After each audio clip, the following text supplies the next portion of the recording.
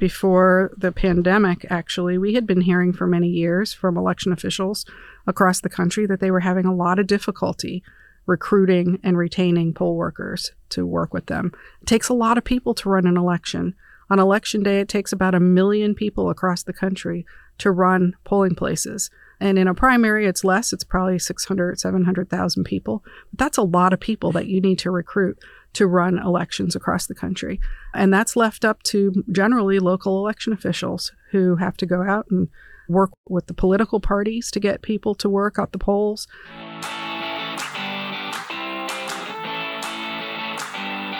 You're entering the voting booth. I'm John Fortier of the American Enterprise Institute. And I'm Don Palmer with the Election Assistance Commission. This is a podcast that looks at the inner workings of elections. Today is a special episode on the Election Assistance Commission, what it is and its priorities. And we are joined today by the chairwoman of the Election Assistance Commission, Christy McCormick. Christy was a senior trial attorney at the Department of Justice in the voting section of the Civil Rights Division. She had previously served in the Attorney General's Office of Virginia, had some interesting time going to Iraq, working with the Iraqi government on elections, and then subsequently has been on the Election Assistance Commissioner as a commissioner. Welcome to the voting booth. Thank you, John. So I thought we'd start with just reminding our listeners about the Election Assistance Commission. I'll say a few words, but if you would just fill in and give a broad view of what it is. The Election Assistance Commission was created back after the Bush v. Gore 2000 election. The act was called the Help America Vote Act. It was the first time that federal money was going to be going out to the states and localities to be used on elections. And this entity was created. It's a bipartisan commission with 2 Republican and 2 Democratic commissioners. And it really does serve as an advisory body that doesn't run elections in the country, but it has functions relating to the testing of voting machines and technology. It serves as a clearinghouse. And it's here in Washington in some ways for us to gather up information from the states and localities so the Washington policymakers understand better what's going on. So that was my attempt at the EAC, but let's hear from you. That was a good synopsis of the EAC. I would say the only other part of our mission that you didn't mention was that we also distribute monies that Congress appropriates to the states. And at the beginning of the EAC back in 2000, I don't know what it was, 4, somewhere's in there, Congress had appropriated over $3 billion to the EAC to distribute to the states. The money's been a little bit sparser as the years have gone on, but the last few years, Congress has seen to continue giving money to the states to run elections. And the main focus of that money is to improve elections for federal office.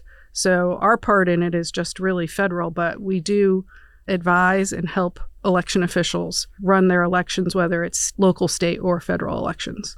So again, you're right, we don't run elections.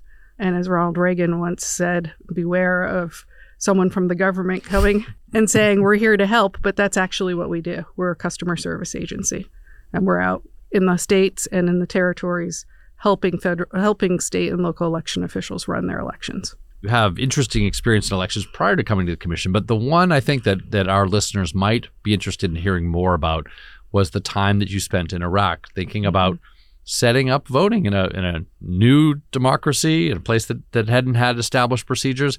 Just tell us a little bit about that experience. Yeah, this was actually the second election that they held, national election.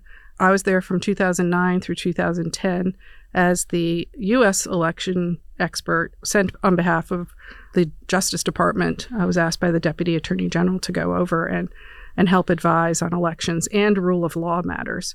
I probably did more on rule of law matters than I did on elections, but elections was a big part of my portfolio. We helped the Iraqi Election Commission set up the election. They actually did an incredible job, I would say better than some of our elections that I've seen here. I was very transparent. We had a huge recount, actually, after the election. We had to recount over 2.5 million ballots from the Baghdad area, which required renting a hotel, the Al Rashid Hotel, and setting up tables all over the hotel and having teams review huge ballots, just gigantic poster-sized ballots, and then and observation teams as well. And that took several weeks. So that was kind of an interesting time. The Iraqi citizens were very excited to vote. Some of my great memories are over there people being so proud of having their purple thumbs and sticking them up in the air. And I was actually assigned to the southern part of Iraq on Election Day. Iraq actually had 2 election days. One was for the military and the police to vote. That was the day before the actual election day. And then the general public voted the second day. And I was in the southern part of the country in Al Qut. And it was interesting to see that we had more women come out and vote than men, which was a real eye-opener. So it was extremely interesting and dangerous. We did have issues sending reports back to the U.S. and to our headquarters. We had cell phones and sat phones, both of which didn't work. And we had gone out with the military and ended up using codes that we sent through the military Blue Force trackers in their vehicles to be able to send reports back about what was going on out in the field. So it was an interesting time. I would say that the rule of law initiatives were robust. I met with the chief of the Iraqi Supreme Court every week. We were concerned about judges being assassinated. We actually lost 15 judges while I was over there, which was very sad. We worked in the prisons. We worked with the defense bar. Iraq was a confession-based system, and we were teaching them about taking evidence, how to lock down a crime scene, how to have a trial. So many different programs, and it was just, a great experience in spite of the fact that we were mortared every day. So maybe we could transition to what we hope is a calmer set of circumstances in our American elections. Yes. And go to that part of the mission of the EAC that's related to technology and the voting systems. And I'll again say a little bit, but I think we might want to step back a little bit for some of our viewers and listeners, because we're using terms like VVSG and E-Step and other jargon. But broadly speaking, the EAC is involved with the testing and certification of machines, but they're doing that with partners. They're voluntary standards that the states have. So first, before getting into what's new in the VVSG and this potential E-Step process, tell us just broadly how you would describe to the average American the EAC's role in making sure that the voting technology is up to certain standards. Sure. So when the Help America Vote Act was passed, a big concern was that a lot of the states were still using very outmoded voting systems, including the lever machines, if you recall those machines, and some other machines with, things like butterfly ballots that we saw down in Florida in 2000, and decided we needed to have a more robust testing regime of the machines on the federal level. One of the reasons there was so much money provided to the states was to replace voting equipment, and so that we could upgrade the technology in elections. And so the Help America Vote Act required the EAC to set up a testing and certification program. And part of that was to set guidelines and standards by which those machines would be tested. We also had advisory boards set up and required by Congress to help us write those requirements. We have 3 statutory boards right now that work on those requirements and provide input to what we should be testing and how we should be testing it. We also work with the National Institute of Standards and Technology on those standards as well. The standards, which you mentioned, are called the Voluntary Voting Systems Guidelines. VVSG, right? For short. And it is a very acronym-heavy business. So the VVSG is a voluntary program that states can decide whether they're going to require for their voting systems or not, or they can use a part of our regime.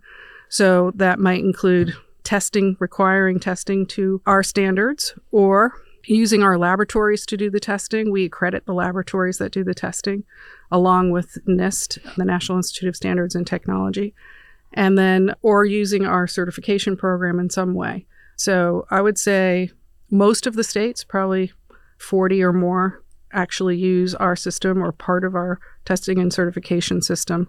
And then a few do their own testing. Some do their own testing in addition to our testing as well.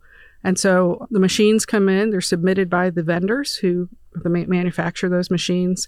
They submit them to one of our laboratories and are tested against all of the requirements. There are testing regimes for each of the requirements. And then if they pass, they get a sticker slapped on the back of the machine that says certified by the Election Assistance Commission. And give us just a small example of the types of things. So security. Right. Are the machines safe? Usability, if a voter goes up to the machine, Is the screen large enough? Is the type large enough? Can they get it in different languages? How do they turn pages if there's multiple pages on a ballot? Things of that nature. Are they touch screen? Do they have a ballot marking device where you can mark your own ballot and then send it through the machine attached? There's so many different variations of the machines, and we test to as many of those types of machines as we can. And, we look at accessibility for those voters who have challenges, whether it be hearing or sight or just hand control, just different kinds of disabilities that they might have to deal with. And, there's a growing portion of our population that is dealing with disabilities. So that's an important role for the EAC. So you developed some standards and testing and guidelines, and there's been testing about it in various labs. But technology changes over time. And so now you have these standards and guidelines which are older. And so we talked about VVSG, but now we're talking about VVSG2. So I want to hear what that is and what the timeline is and what the EAC is doing. And then I'll give you a little hint to what we were talking about, the E-step. You can explain that specifically later. But what you're talking about now is the voting system, the systems that actually cast votes. So when a voter goes in and uses a type of machine, whether it's a scanner or pushing something, but there are other types of technology too, which maybe we should be testing. That maybe that's the E-step program. So tell us a little bit about VVSG, VVSG2, and what you're doing to update where we are. So the current guidelines, which we will stop testing to sometime this month. I don't remember the exact date, but it's coming up very, very soon.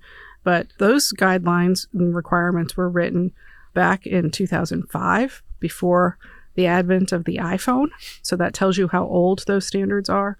We did have one update in the middle, which we called VVSG 1.1, which no manufacturer submitted a system to be tested by. They could still get their systems tested under the original requirements. But it's been a long time, and we needed to upgrade our requirements to, today's standard of technology. And obviously, technology has changed a huge amount over the past 15 to 20 years. And so we had to capture those changes and make updates to those requirements. And so we've increased the security requirements and the usability requirements. We now require software independence and penetration testing. And at the time when those guidelines were passed, we didn't really think too much about security and nation states trying to get into our voting equipment, our voting machines. We do have to worry about that now. And so we have to have a testing regime that can keep ahead of the bad guys. And that's part of why we've updated the requirements. So those requirements we passed in March of 2021. We had to go through the accreditation process for the laboratories, which both laboratories got accredited by last November. And then we had a 1-year run up to sort of the end of VVSG 1.0 and 1.1. And now starting this month, which it's been a year since we accredited the laboratories, we will be only testing systems to VVSG 2.0. We do have some ability to continue to update the machines that we certified under 1.1 for updates in software and things like that, because we realize that a lot of jurisdictions will keep using those machines. They're perfectly safe and they're perfectly secure, but we are going to start requiring these more stringent testing requirements to be met before new systems can be put on the market. So essentially, you're now going to be open for business for manufacturers to have new systems that come to you and say, can we meet your new standards? Right. Can we meet the VVSG2 standards? And then allow all the states out there to say, well, now the EAC has these manufacturers have passed. We should decide whether we want to adopt it or not based on our law and other things. That's right. And we do have one system that's already in for submission. One company has submitted their brand new system for testing against the new standards, and hopefully we'll see more soon.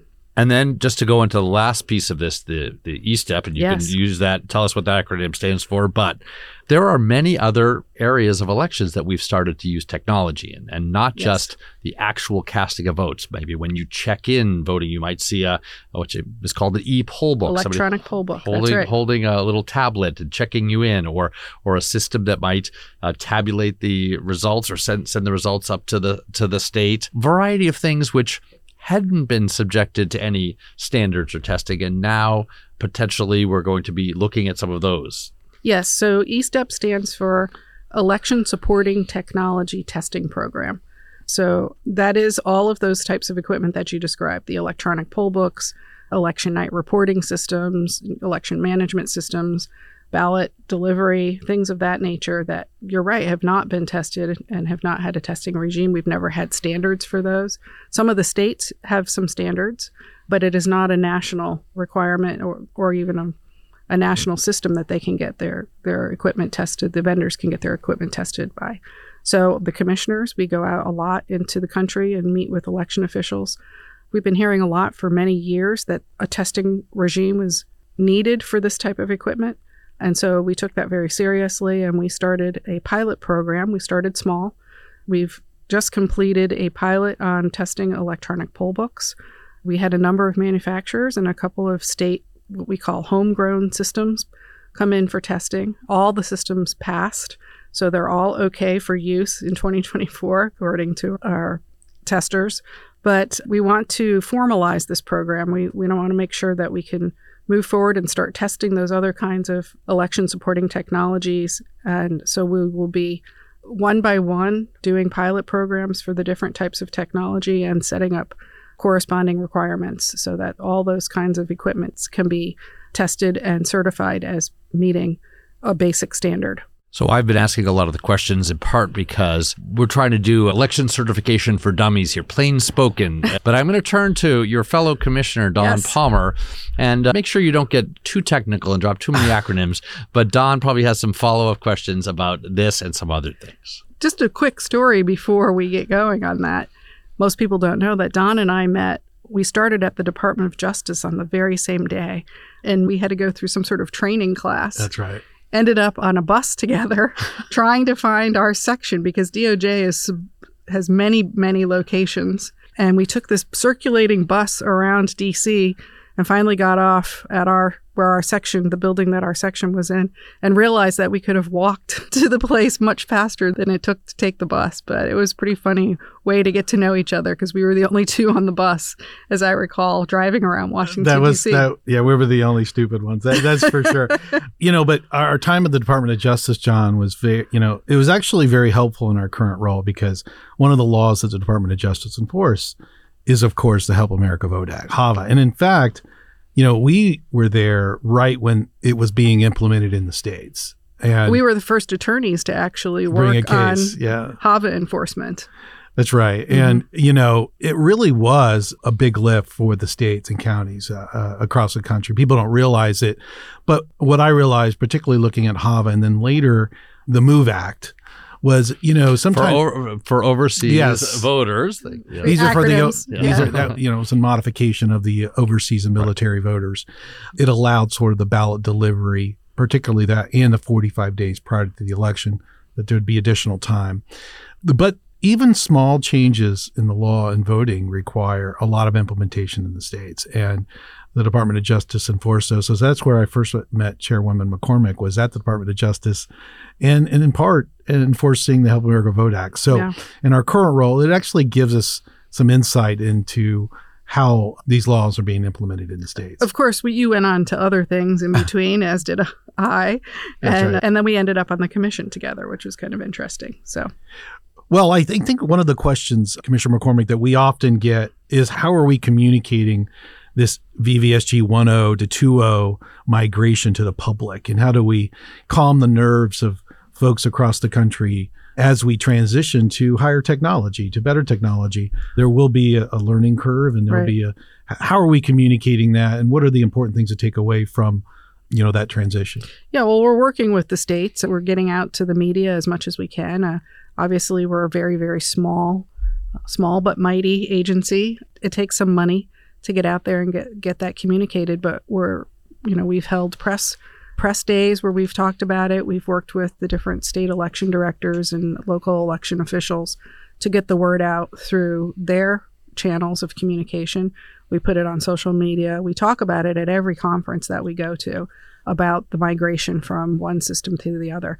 One of the things we like to compare it to is, when you buy a new car, obviously there's new standards for those cars, CAFE standards and things.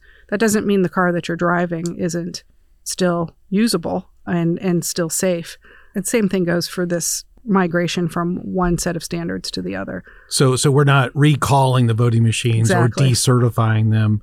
They still have the full faith of that testing lab. That's right. And in fact, in 2024, voters will not see these new systems. Those systems will be coming in subsequent years. They'll still be voting on equipment that has been certified to our original standards. And that equipment is safe. It's been through a long testing process, many layers, both state and federal, and local as well. I mean, there's logic and accuracy testing before each and every election. They take out every machine and run ballots through them. Often that's open to the public. So there's multiple layers of testing on these machines. So one question I wanted to ask you is, on the electronic poll book, or what we're now calling election supporting technology, because it's more than just poll books. Right. It's all types of voter registration systems, these type of issues. What are the national security implications of this? Is this why we are testing, and there's been such a demand for the testing of these sort of systems? I think it is. I mean, we've had in recent years reports of attempted hacks by nation-state actors and other people. And I think that the public is very concerned about the security of our systems, and we're responding to that. And we want to make sure that they have confidence that the machines that they're voting on are safe and secure.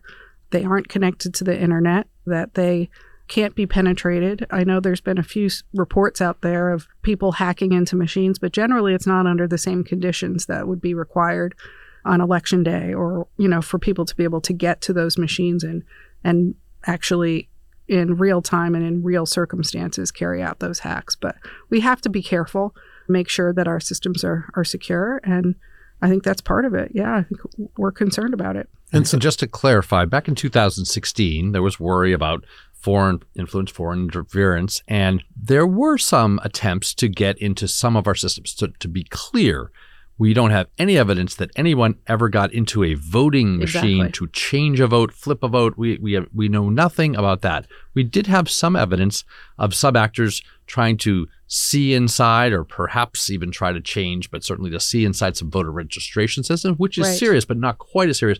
But these types of new certifications for these other types of systems, registration systems, other things, are potentially going to help us in that field as well. Right. And those potentially are connected to the internet in Yep. some cases. So we do have to have extra security in those areas. You're right. We've never actually had any evidence of any voting machine been hacked into.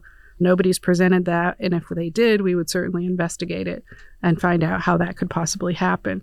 Well, there are what we call white hat hackers who take machines and they try to break into them. They pretend to be the bad guys and they look for ways to get into the machines. That's why we're going to be requiring penetration testing. And we hope to be starting up what's called a coordinated vulnerability disclosure program, which looks for those possible weak places that somebody might be able to, use to get into the machines. So there's a lot of technical questions, but I wanted to ask Commissioner McCormick, describe, one of the most popular, I would say, programs that the EAC has is the National Poll Worker Recruitment Day. Yeah. And talk to us a little bit about the genesis of that and why that's important and what the EAC is trying to do with that. So this was an idea that came up a little bit before the pandemic, actually. We had been hearing for many years from election officials across the country that they were having a lot of difficulty recruiting and retaining poll workers to work with them. It takes a lot of people to run an election.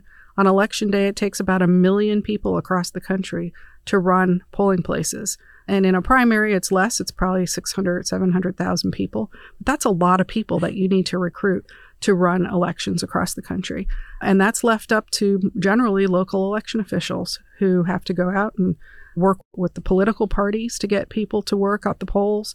Generally, we tried to keep it as balanced as possible and, have a 50-50 bipartisan workforce. But it has been something that's been difficult. Our poll workers' average age is over 60, across the country.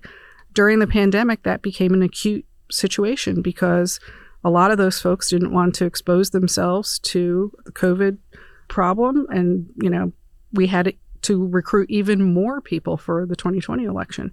And I just, I think it was actually on a conversation with you. I had a brain flare and said, why don't we have a National Poll Worker Recruitment Day? And we brought this to the commission, and we all agreed this was something that is of immense importance, that we need to support recruiting and retaining the poll workers across the country. And so we started out with the first National Poll Worker Recruitment Day in 2020, and we've added Help America Vote Day. Sort of every 6 months, we have either one or the other, and that is to help recruit for primaries, but also to be used for voter education and hopefully to get the message out to folks that we need the help, and this is a great way to serve your country. And so please volunteer to be a poll worker. Well, we are, again, a series of conversations we're going to have with each of the election assistance commissioners. We are very glad you have joined us for this first part, but we always end with asking our guests a couple questions. So I'll ask one, and Don can bring us out. And the first one is, before you got into elections, how did you get into elections? That would be the first thing. And then if you could think of yourself before you got into elections and what you didn't know and what you would tell yourself, what would that be? So I got into elections in 1988. I was living in East Haven, Connecticut, and they were looking for help for people to come help them register voters. And so I volunteered to be an assistant voter registrar. I moved from Connecticut to Virginia not long after, a few years later, and actually worked as an assistant voter registrar in Virginia, in York County, Virginia as well. So I guess I was 5 when I started in this business, because it's a long time ago, 30-something years, 36 years that I've been working on elections. And then, once I started in this career, I've been through other positions as well, but I got recruited to work from the Virginia Attorney General's office to go work on voting issues in the Department of Justice, and spent almost 10 years there. And then now I've been 9 years at the commission. So it's been a long career. What would you tell your 5-year-old self? My 5-year-old self, I would tell, just you need to be resilient. When I first started in this business, people weren't that interested in elections. There wasn't this scrutiny that election officials are now undergoing. Everything's changed over those 37 years, and we do need to be more resilient. We need to pay more attention to what's out there in the media and just be tough. We're here to serve the country and to serve democracy, and it's a worthwhile job. And be willing to make sacrifices, because I will say this, that across the country, we have amazing people working in elections who don't get paid a lot, who spend 24/7 thinking about elections and how they can make them better. It's a nonstop job. It's not a job where you can take a machine out of a closet once a year and have people vote and stuff it back in the closet. This is a really complex job with a lot of different moving parts, requires all kinds of expertise and things you never thought you had to become an expert in. Now you have to be an expert in IT and communications and human resources and all kinds of different subject matter. And it's a big job. I just admire all the election officials out there and the dedication that they have to this process. So I get to end it on a lighter note, John and Chairwoman McCormick.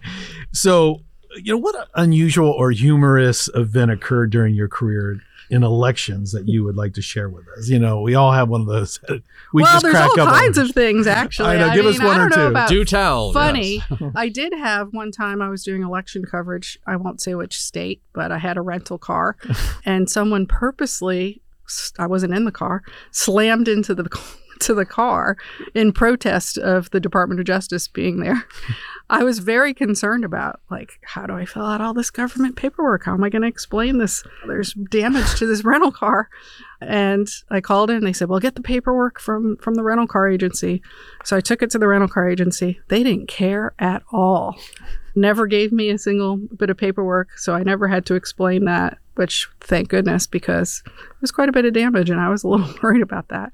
But I would say some of the more interesting things for me were in Iraq. When we went out for elections observation, we were followed by a whole gang of kids, like little kids carrying AK-47s running alongside us. That was pretty eye-opening and dangerous. We also had intelligence that there were going to be suicide bombers hiding bombs under women hiding bombs under their burqas. So we had to set up tents outside of every single election location, polling location in Iraq. And I was the only female on my observation team. So I was the one who got to go into the tent to check to make sure that they were actually searching people for those bombs. And that was a little scary too. We also had an earthquake, and we did have some bombs go off in Baghdad. But, you know, in the U.S., just funny observation things happen. You know, people are jokesters out there, but it's been good. It's been really good. Christy McCormick, thank you for joining us in the voting booth, the chairwoman of the Election Assistance Commission. Thank you, John. Thank you, Don. Thank you. Appreciate being here.